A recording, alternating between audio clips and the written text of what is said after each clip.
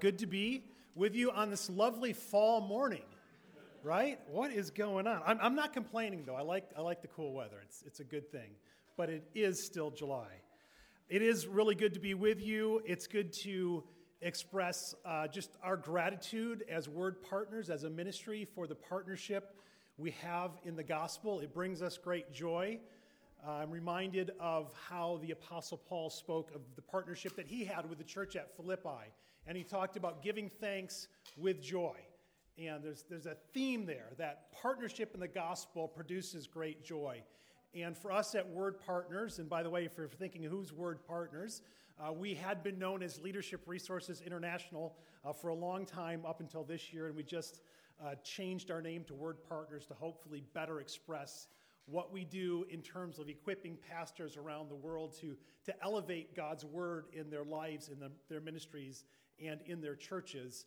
And the partnership that we have with churches like Rock Valley, with the pastors we partner with in about 63 countries internationally to teach them and train them to preach God's word with God's heart. Our whole mission is about being better readers and understanders I think that's a word, of God's word, so we can faithfully minister it to others. And you all have partnered with us in that. I was checking it out. It's been about 9 years, almost a decade now.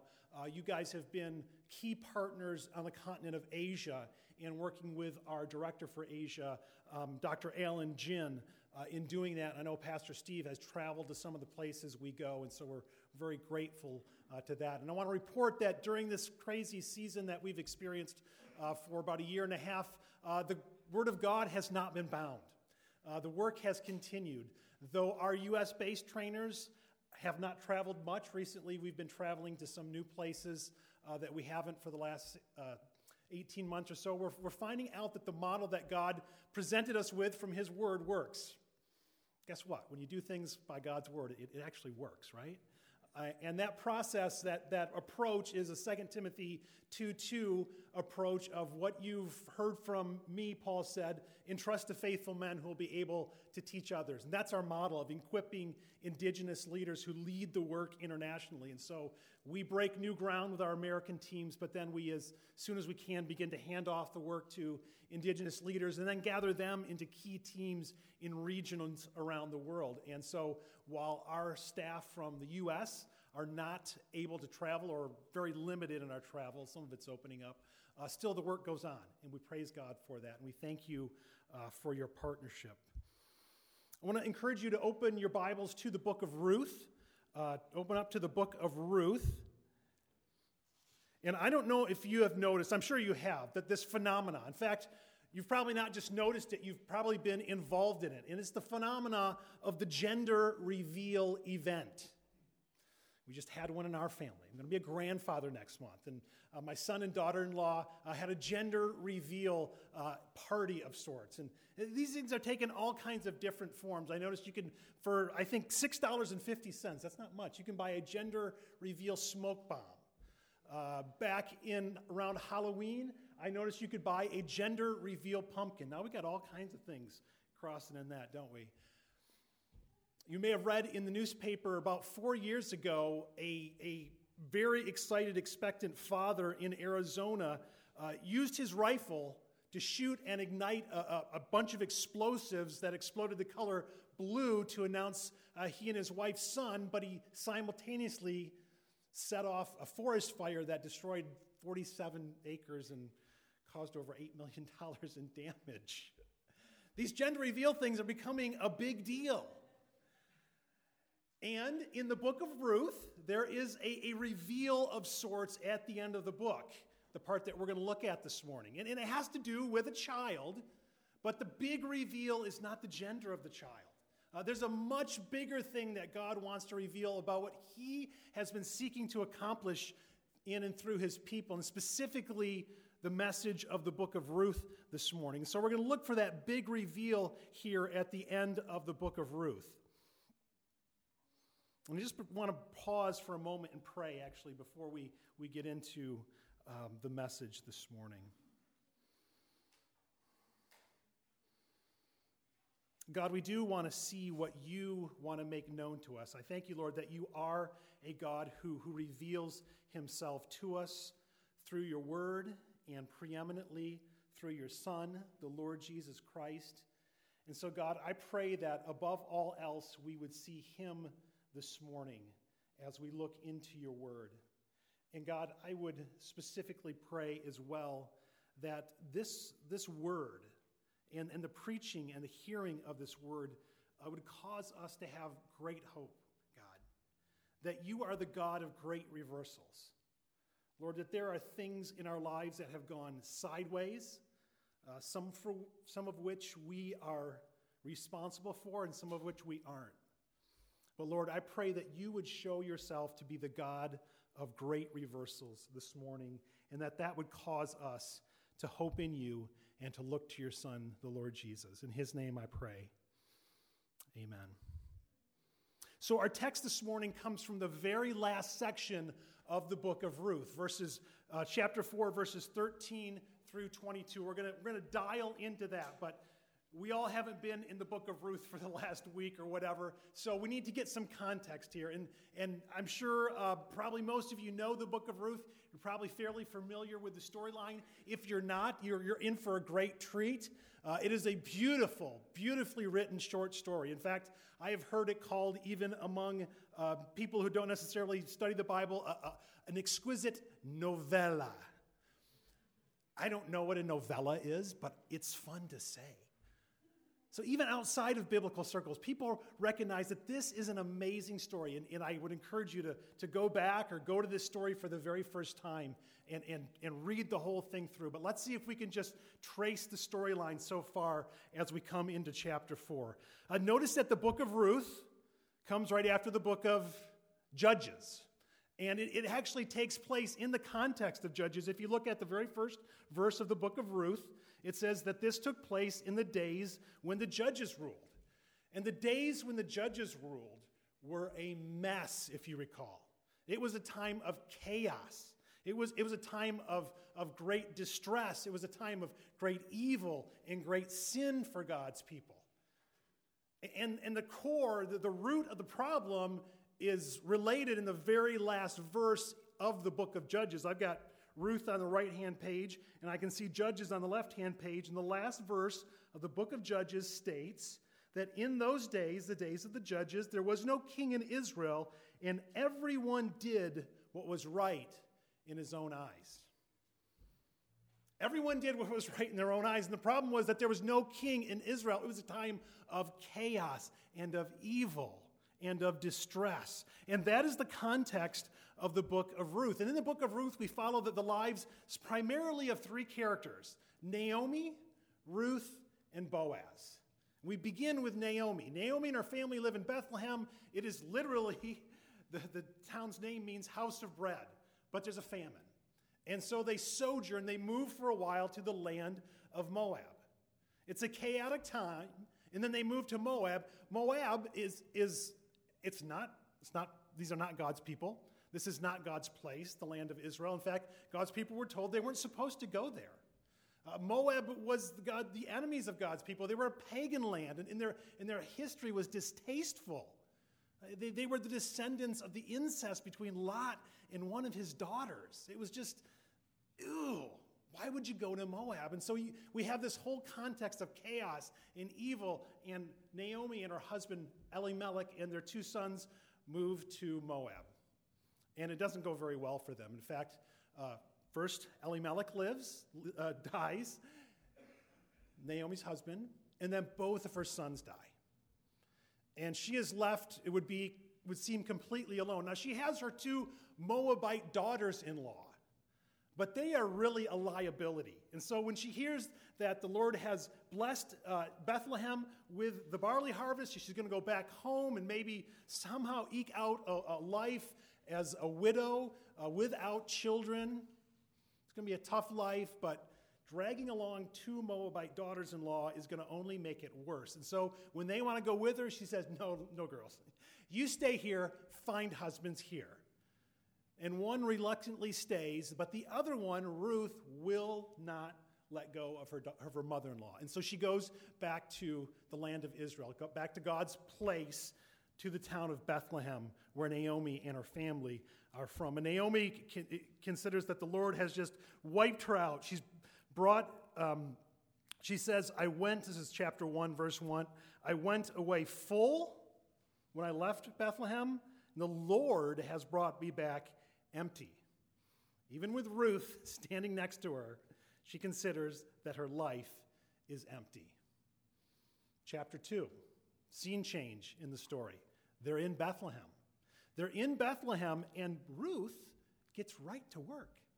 She's going to go out and glean in the fields to try to care for herself and her mother-in-law. And gleaning is this thing that we probably don't get because we're not really farmers, most of us, I don't think. But this way that God had of providing for the poor and the destitute of his people was that when it was harvest time, you would harvest your field, but you would leave the corners unharvested. And if you dropped something while you were picking the grain, you left it. And the poor and the destitute of the land could come and pick that up, and that was sort of their internal welfare program to care for those who were in need. And so Ruth says, I'm going to go gleaning, and it's like, great, daughter-in-law, you go do that. And she just happens to glean in the field of a guy named Boaz. And in the midst of all the chaos and sin of the judges, there is this really stand-up righteous dude named Boaz who greets his workmen saying, the Lord bless you. And they respond, the Lord bless you. And he has already heard about Ruth. Her character has stood out to him. He's impressed with her because of her character. Not only does she glean, but he gives her food. She returns to her mother-in-law. Her mother-in-law says, Naomi says, where did you glean today? Whose field? She says, Boaz. And Naomi says, Boaz? Boaz is one of our kinsman redeemers. And then we get to this whole thing about what is a kinsman redeemer. Well, a kinsman redeemer is somebody within the extended family whose role it is to redeem or buy back property in order to keep it in the family line, which is hugely important for God's people because the land is connected to the promises that he has made to them. So Boaz is a kinsman redeemer. And the wheels start turning in Naomi's mind. He says, daughter-in-law, there's a way that you've cared for me that I can care for you now. And they put into motion in chapter 3, another scene change, this whole plan for Ruth to make her intentions known to Boaz that she would like Boaz to redeem her, to marry her, to keep the family. They don't have male heirs in Naomi's family anymore, to keep the land in the family. And then through this sort of levirate, this is a whole other tradition, this whole levirate marriage thing that you can read about in the Old Testament, as Boaz and Ruth get married, and if they produce a son, that son will be the heir, but he will be the heir of the deceased, of Elimelech and his son. And again, keep the family line going, which is so important in the context of the Old Testament. And so Boaz is again impressed with Ruth's character. In chapter 3 says, daughter, sister in Christ, you might say in our parlance, I will do what you've asked. I will redeem you, but there is another redeemer ahead of me in line. Dun, dun, dun. The plot thickens, right? Chapter 4, there's another redeemer in line, but he says, yeah, I'll take some property off somebody's hands, no problem. I'll add to my estate. And then Boaz says, yeah, but Ruth, the Moabitess, foreigner, comes with it, and you need to marry her. And he's like, not going to risk losing my inheritance to other descendants, so bro, you go for it. And Boaz does. And that's where we get to the end, or to the middle of chapter 4. Boaz has redeemed Ruth through this whole crazy handing off of the sandal ceremony. And then the townspeople, this is a beautiful story. The townspeople are like the choir or something in a musical. Every once in a while, they kind of pipe in the storyline. And now we're at the end of chapter 4. Boaz has said, I'm going to redeem Ruth. Chapter 4, verse 11. Are you there with me? Chapter 4, verse 11. Then all the people who were at the gate and the elders said, "We are witnesses of this redemption transaction thing, kinsman redeemer. We are witnesses. May the Lord, may Yahweh make this woman who is coming into your house," that's Ruth, coming into Boaz's house through marriage, "may God make her like Rachel and Leah, who together built up the house of Israel. And may you, Boaz, act worthily in Ephrathah and be renowned in Bethlehem. And may your house be like that of Perez," which was considered an honorable house. "May it be like Perez, whom Tamar bore to Judah, because of the offspring that the Lord will give you by this young woman." Okay, that's where we are as we get into our text for this morning. And then we read verse 13. "So Boaz took Ruth, and she became his wife. And he went in to her, and the Lord gave her conception. And she bore a son. And the women said to Naomi, 'Blessed be the Lord, blessed be Yahweh, who has not left you this day without a redeemer. And may his name be renowned in Israel. And may he be to you a restorer of life and a nourisher of your old age. For your daughter-in-law, who loves you, is more to you than 7 sons.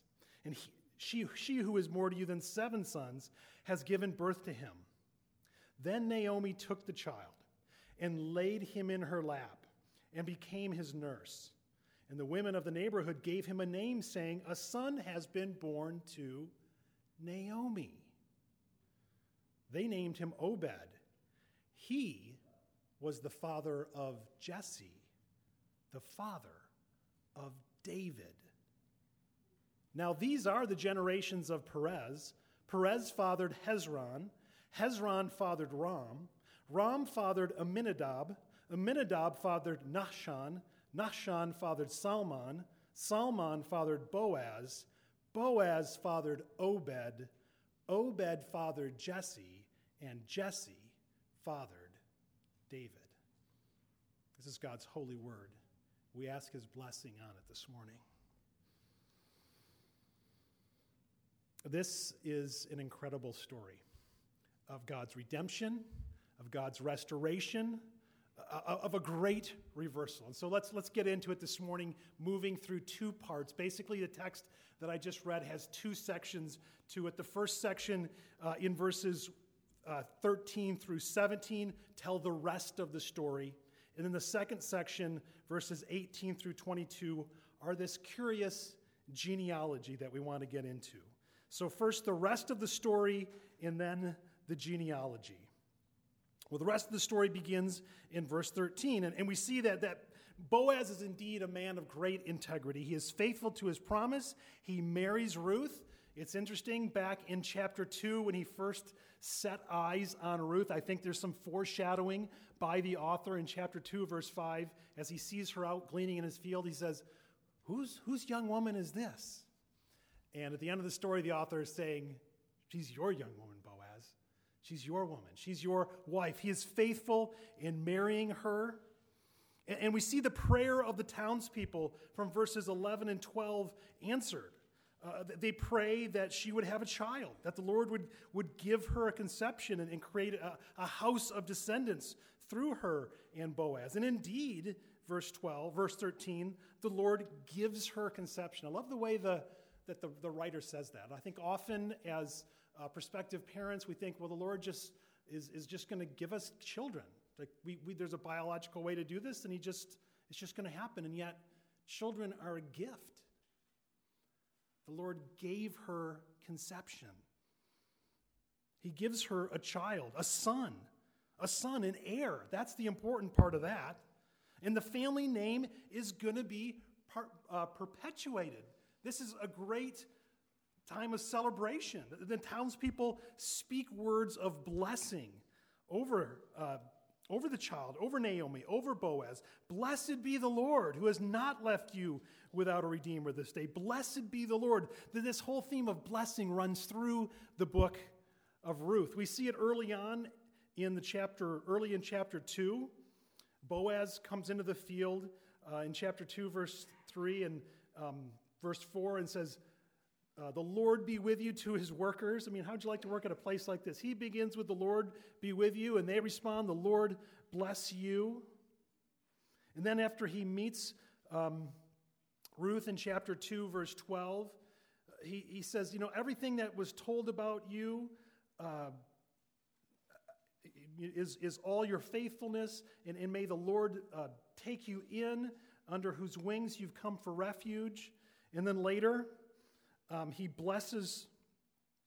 Naomi blesses Boaz when she finds out that Boaz has been generous to Ruth in verse 20 of chapter 2. She says, may he be blessed of the Lord, whose kindness has not forsaken the living or the dead. That there is this theme of blessing going on throughout this book.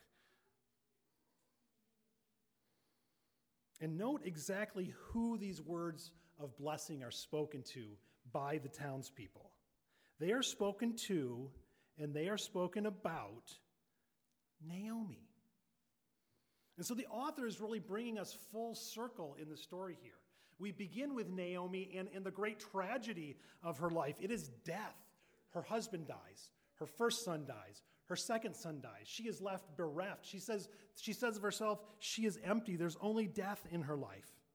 But now we've come full circle. Now there's this new life, this child, this grandchild, this heir, the one who will carry on the family name. And the townspeople say, Naomi, this child has been born to you. And it's interesting, this book is called the Book of Ruth, and yet if you read it carefully, it is really told through the eyes of Naomi, with following her life. And the major theme is read from Naomi's life. And so their words, the townspeople's words, extol God's blessing for who the child is to Naomi. Note that in verse 14. He will be a redeemer for her. His name will be renowned in Israel. And they prophesy that he will be a restorer of life for her. And they prophesy that he will be a nourisher of life for her old age. And the women bless Ruth, but they only bless her in relation to Naomi and the child. And they say she loves her mother-in-law. And she is more valuable. Think about this. Naomi lost 2 sons in Moab. She gained a Moabite, a foreigner, a previously pagan daughter-in-law. But the townspeople say that the daughter-in-law, the Moabite daughter-in-law, is more valuable to her than how many sons? 7 sons. And 7 is an important number in the Bible. It's fullness. It's completeness. This is one prominent, eminent New Testament scholar of a generation ago said this is the supreme blessing that you could give someone in this context, to say that they are better than 7 sons. So why? Why is the author focusing our attention on Naomi? He's focusing our attention on Naomi because he does not want us to miss God's great reversal in this story of the book of Ruth. What God has wonderfully accomplished from the beginning of the story, seen in Naomi's life, to the end. In chapter 1, Naomi, this is what Naomi says about herself in relation to the Lord God. She says in chapter 1 that the hand of the Lord has gone against me. She says the Almighty has dealt bitterly with me. She says Yahweh has brought me back empty. She says Yahweh has testified against me. The Almighty has brought calamity upon me. Now, it's interesting, the author of the story never necessarily affirms whether that's true or not. He just lets Naomi's word, in her bitterness and in her very real anguish and hurt, he just lets her words sit there while he writes the rest of the story for us. And the rest of the story, the end of the story, says that she has not been left without a redeemer. She is not without. But that this redeemer is going to be a restorer and a nourisher and a provider, and that her daughter-in-law is more valuable to her than 7 sons. What an amazing reversal, isn't it? And this is who our God is.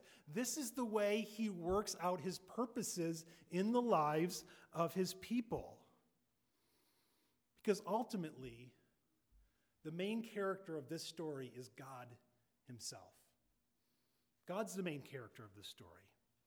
The author, the human author, inspired by the Holy Spirit, the divine author, wants us to see God in full display, in all his glory. His sovereign hand has subtly been working through. Just the subtleness of this. They moved to Moab, which on all accounts is a mistake. And then people died and like, well, there you go. You did it to yourself. God's judging you. Yet she returns with a daughter-in-law who at the end of the day, at the end of the story, is more valuable to her than 7 sons. And then when they get back in chapter 2, when they get back to Bethlehem, Ruth goes to glean, and I love how the author puts this under the inspiration of the Holy Spirit. She just happened to glean. She just happened to go to the field of Boaz. And God is up to something. And then there's another redeemer. Boaz is second in line. But in God's good providence, that guy, because of his own selfishness, who's not even named in the story, by the way. I don't think that's just a minor detail. One commentator calls him Mr. No Name. The author won't even mention his name. He didn't have the good sense to redeem Ruth. What did he miss out on? But in God's providence, Boaz did. And the result is this child. Friends, there is a great lesson for us that God is at work even when we don't see it. God is at work even in the difficult circumstances of our lives. Several years ago, I was serving as an interim pastor at a church I think many of you will be familiar with because there's a wonderful relationship and historical connection with this one, namely Kishwaukee Bible Church down in Sycamore. And as I was serving as the interim preaching pastor there and they were getting ready to call a pastor, my heart, I felt, was being knit with that church. And I was like, wow, I could really see myself as the pastor of this church. And I love these people, and I would like to be this pastor. I'd like to move my family here. And so in the course of time, I applied for that position and went through the candidating process, and it seemed to really be going in the right direction. I thought, it's not a lock, it's not a slam dunk, but I think there's a pretty good possibility that this is where the Lord is calling me. And then I discovered that they were also interviewing somebody else. And at the end of the day, they decided to call someone else as their pastor. And I have to tell you, I was very disappointed. And there was bitterness. And it didn't make any sense to me because it seemed so clear that this was a great fit for me, and there were people who affirmed that. And why, Lord, in the world wouldn't this just happen? It just seemed to make sense. Well, in the course of time, I served with another Christian organization for a while, and then I became aware of the position that I now serve in with Leadership Resources, now Word Partners, and interviewed for it and became part of the team here. And friends, I am doing what I believe God called me to do during this time in my life. And you know what? They got a better pastor than they would have had in me. His name's Jesse Meekins, and I get to serve alongside him because they are a partner church as well. And so now I go back to Kishwaukee Bible Church, and I serve alongside that pastor who took the position that I wanted. And I have the great joy of telling that story even to him, that in God's providence, he was leading you here, and he was leading me over to Word Partners, but now we're serving in the kingdom together. I didn't see that at the moment. Now, if you look at your life, I bet you can find those places as well. I hope you can. God is at work even when we don't sense it, even in our most difficult and frustrating circumstances, even in the midst of our sin and rebellion. And so this child, is a provision for Naomi. And the women of the town sing it. She has been born to Naomi. They just straight out say it in verse 17.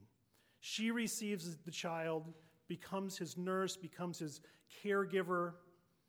And now, with Naomi holding the child, we see the big reveal. Who is this child? Why was this story told to God's people?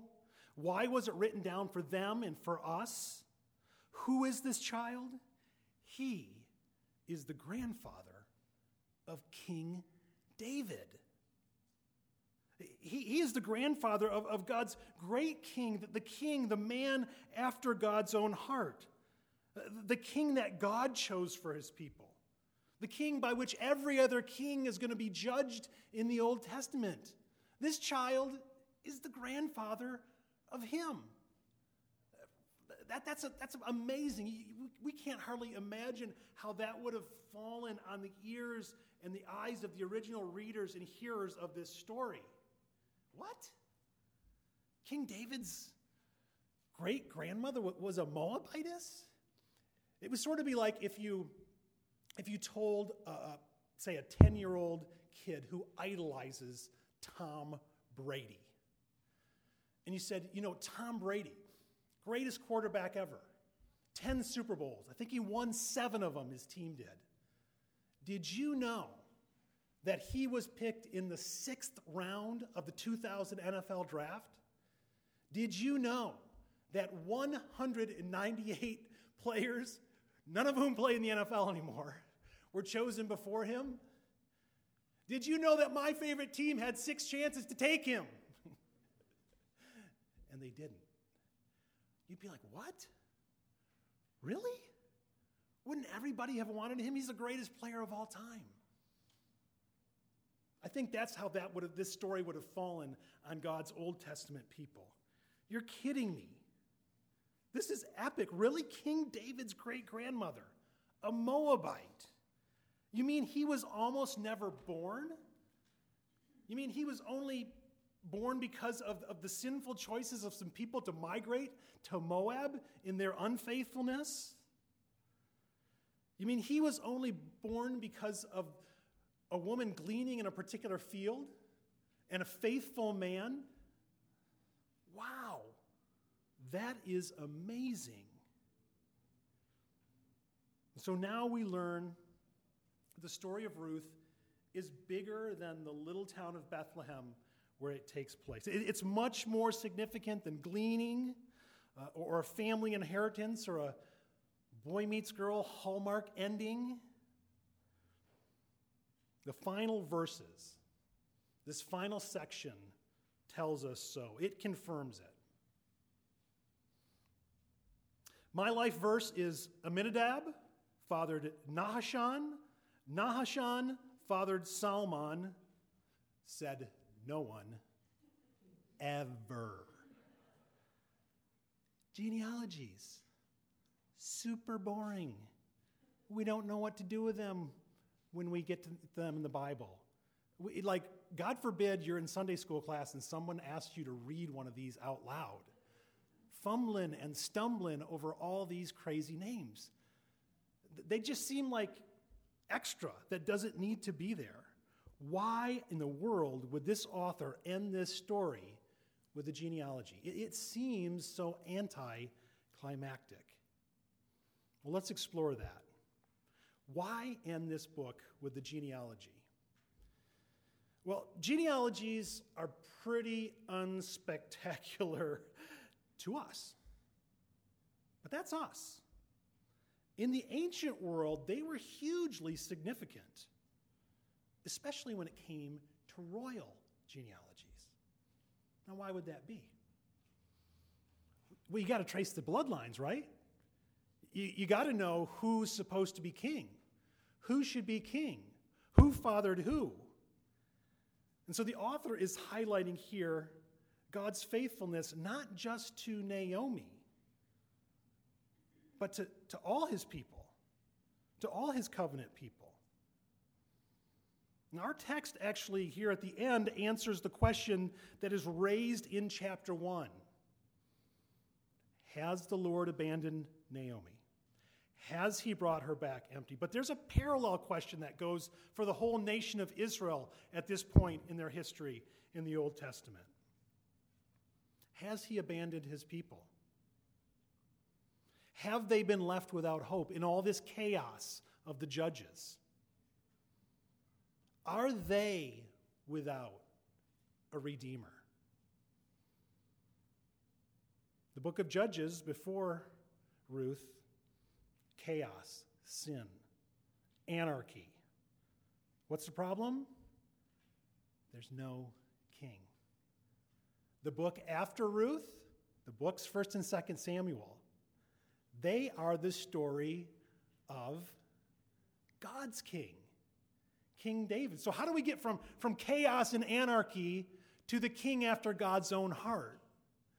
The book of Ruth is that bridge and shows us how we get from here to there. And so what happens in this little town of Bethlehem has generational implications.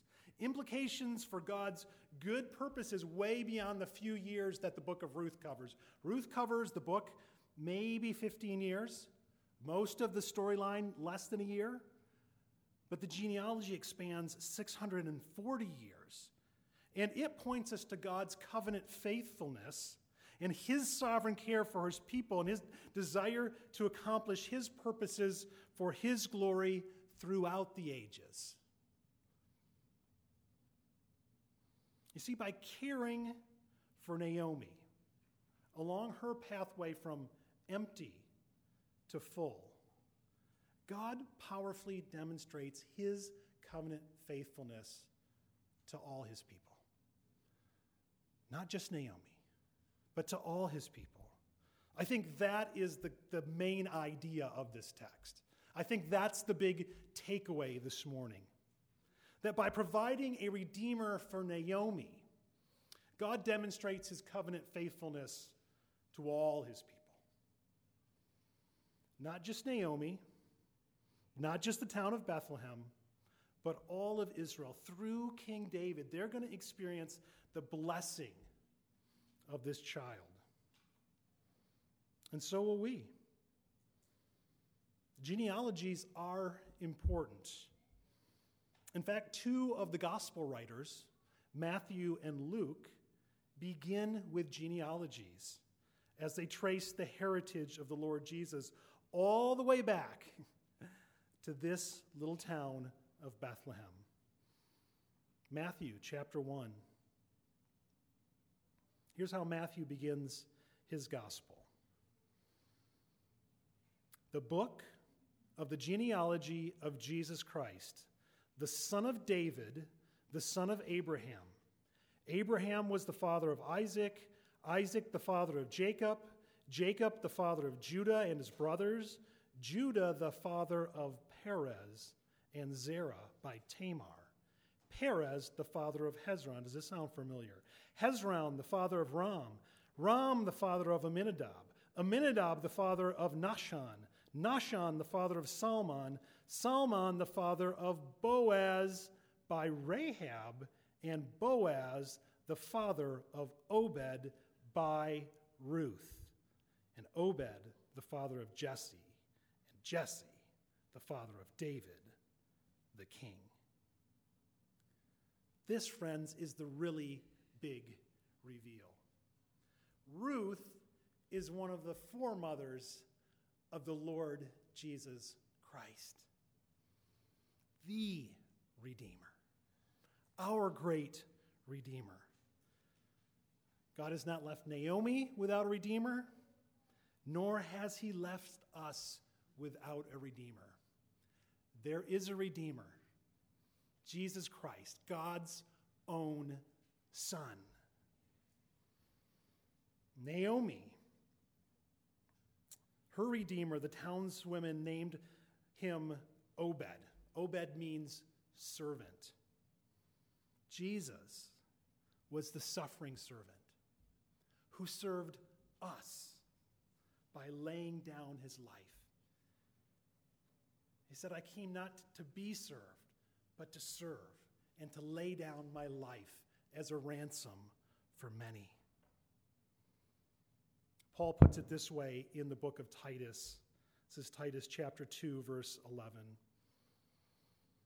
For the grace of God has appeared, bringing salvation for all people, training us to renounce ungodliness and worldly passions and to live self-controlled, upright, and godly lives in this present age, waiting for our blessed hope, the appearing of the glory of our great God and Savior, Jesus Christ, who gave himself for us to redeem us from all lawlessness and to purify for himself a people for his own possession who are zealous for good works.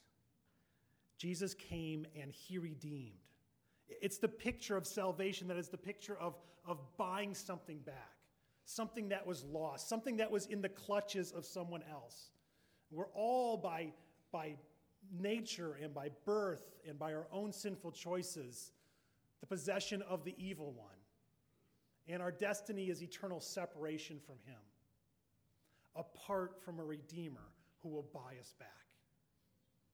And Jesus bought us back with the price of his own blood on the cross. He died giving his life for all who would put their faith and trust in him. And this morning, if you don't know the joy of that, if you don't know the joy of being bought back by your Redeemer, the Lord Jesus Christ, I urge you to come to him this morning through repentance, through trusting in him as your Redeemer.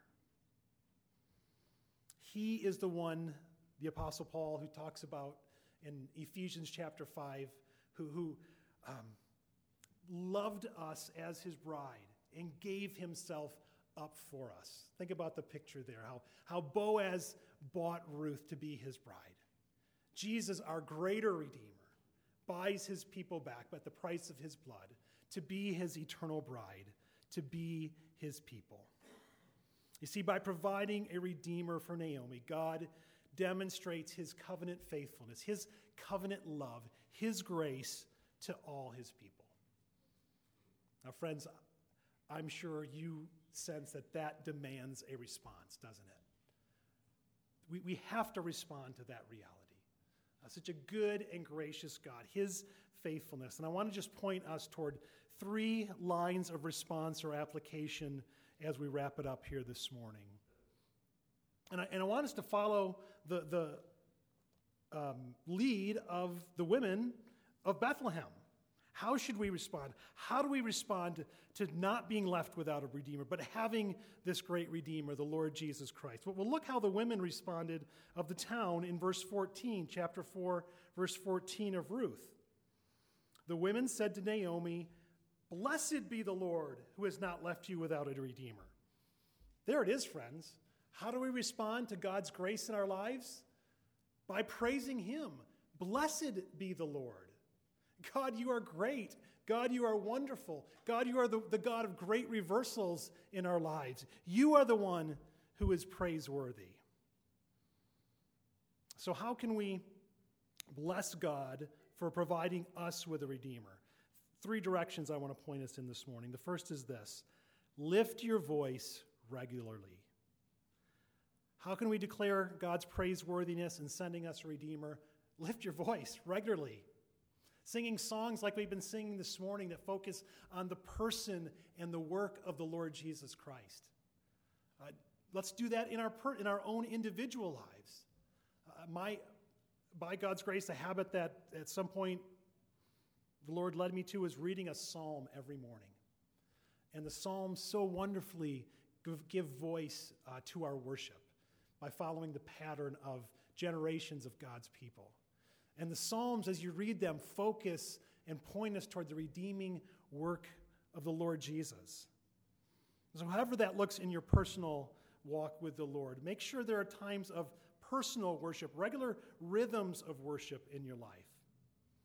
But then also, do not forsake the gathering of God's people together. I mean, hasn't this been one of the most difficult things about this whole COVID season?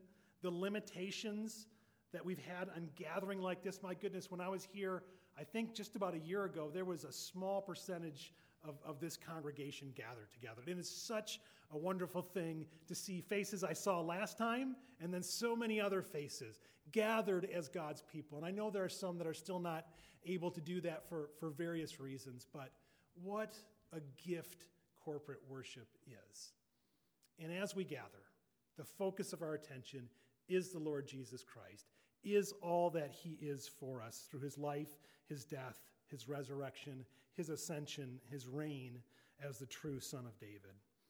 So lift your voice regularly. Second, live your life faithfully. Live your life faithfully. Our lives are to be a demonstration of what God has done in redeeming us. So let's live our lives faithfully.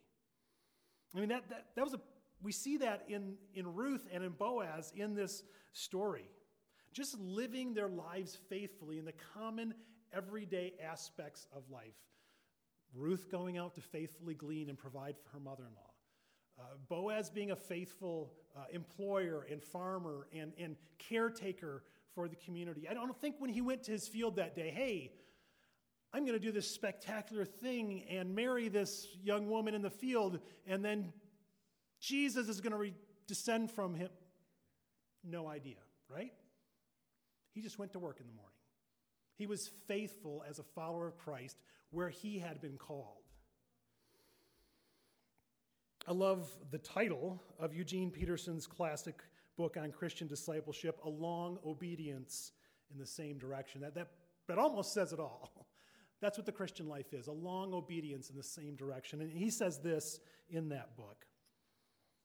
There is a great market for religious experience in our world. There is little enthusiasm for the patient acquisition of virtue.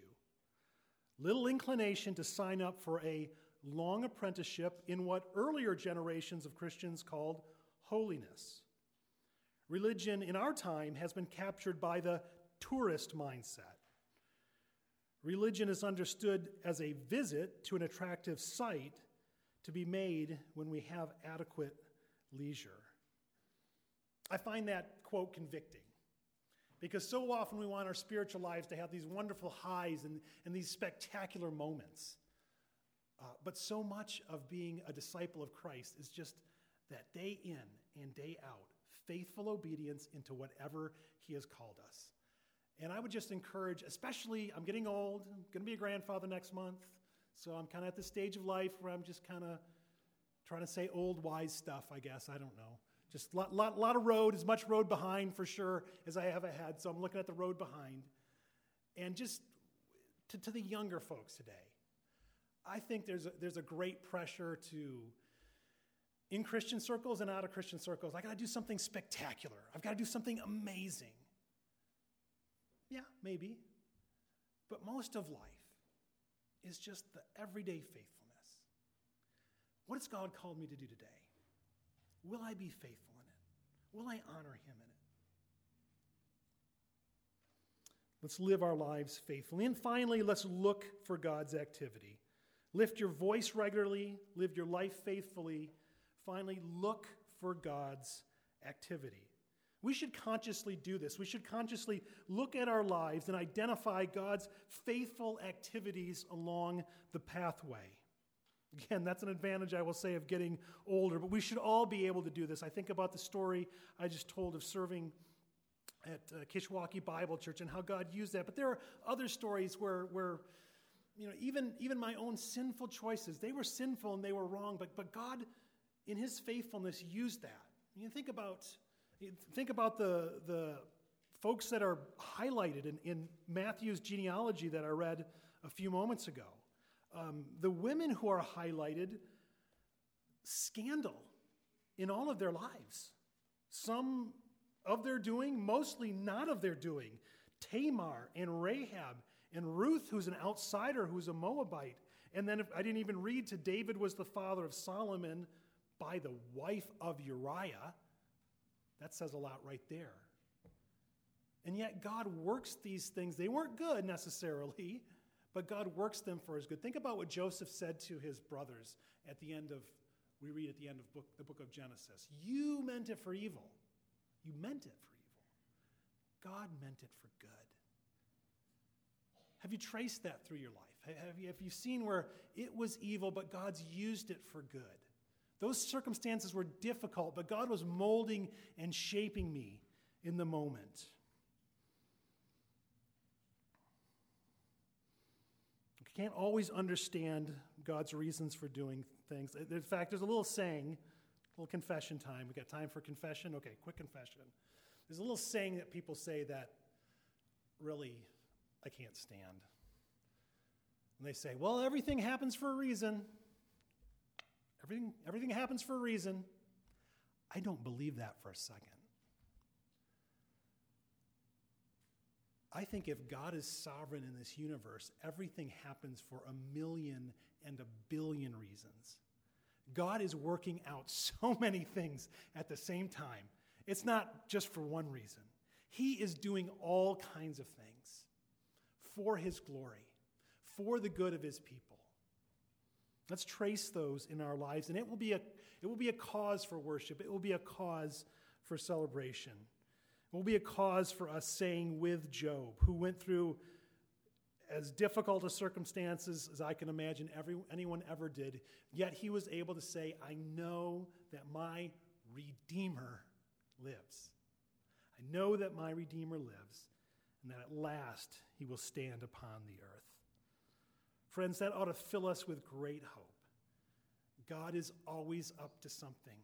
He specializes in great reversals. Right from the beginning of time, when the man and the woman fell into sin, and it should have been all over, God promised a Savior. He promised a Redeemer. He promised the seed of the woman. He promised that he would make a great reversal in the universe. And he did that by sending his Son, the Lord Jesus Christ. I want to close by reading the lines of a hymn that I bet many are familiar with. It's written by William Cowper some over 200 years ago. William Cowper, if you're familiar with him, was a great friend of John Newton, who wrote Amazing Grace. They penned several hymns together that ended up in hymn books back in the 1700s. He had a very difficult life. His mother died in childbirth. His father was very distant and harsh, sent him off to boarding school where he was abused by the other boys. He suffered from mental illness and had to be committed in an age when that was not understood. And yet he penned hymns like, there is a fountain filled with blood drawn from Emmanuel's veins. And he penned this. I invite you to close your eyes and bow with me as we close with the words of this song. It's the hymn, God Moves in a Mysterious Way. God moves in a mysterious way, his wonders to perform. He plants his footsteps on the sea and rides upon the storm. In deep, unfathomable minds of never-failing skill, he treasures up his bright designs and works his sovereign will. Ye fearful saints, fresh courage take. The clouds which ye much dread are big with mercy and shall break in blessing on your head. Judge not the Lord by feeble sense, but trust him for his grace. Behind a frowning providence, he hides a smiling face. His purposes will ripen fast, unfolding every hour. The bud may have a bitter taste, but sweet will be the flower. Blind unbelief is sure to err and scan his work in vain. God is his own interpreter, and he will make it plain. Lord God, we thank you that this story in the book of Ruth was recorded for us. And God, we praise you for what it tells us about you, that you are the God of great reversals in our lives. And more than that, you are the God of great reversals in the history of the universe, that you sent your Son, the Lord Jesus Christ, to be our Redeemer, and that of all of those who would look to him in faith. God, I pray that this reality would give us great hope in the difficult circumstances of our lives. And God, I pray that we would be faithful to reflect your goodness, your praiseworthiness in what we sing and how we live and how we understand your working in and through us. I pray this in Jesus' name. Amen. Amen.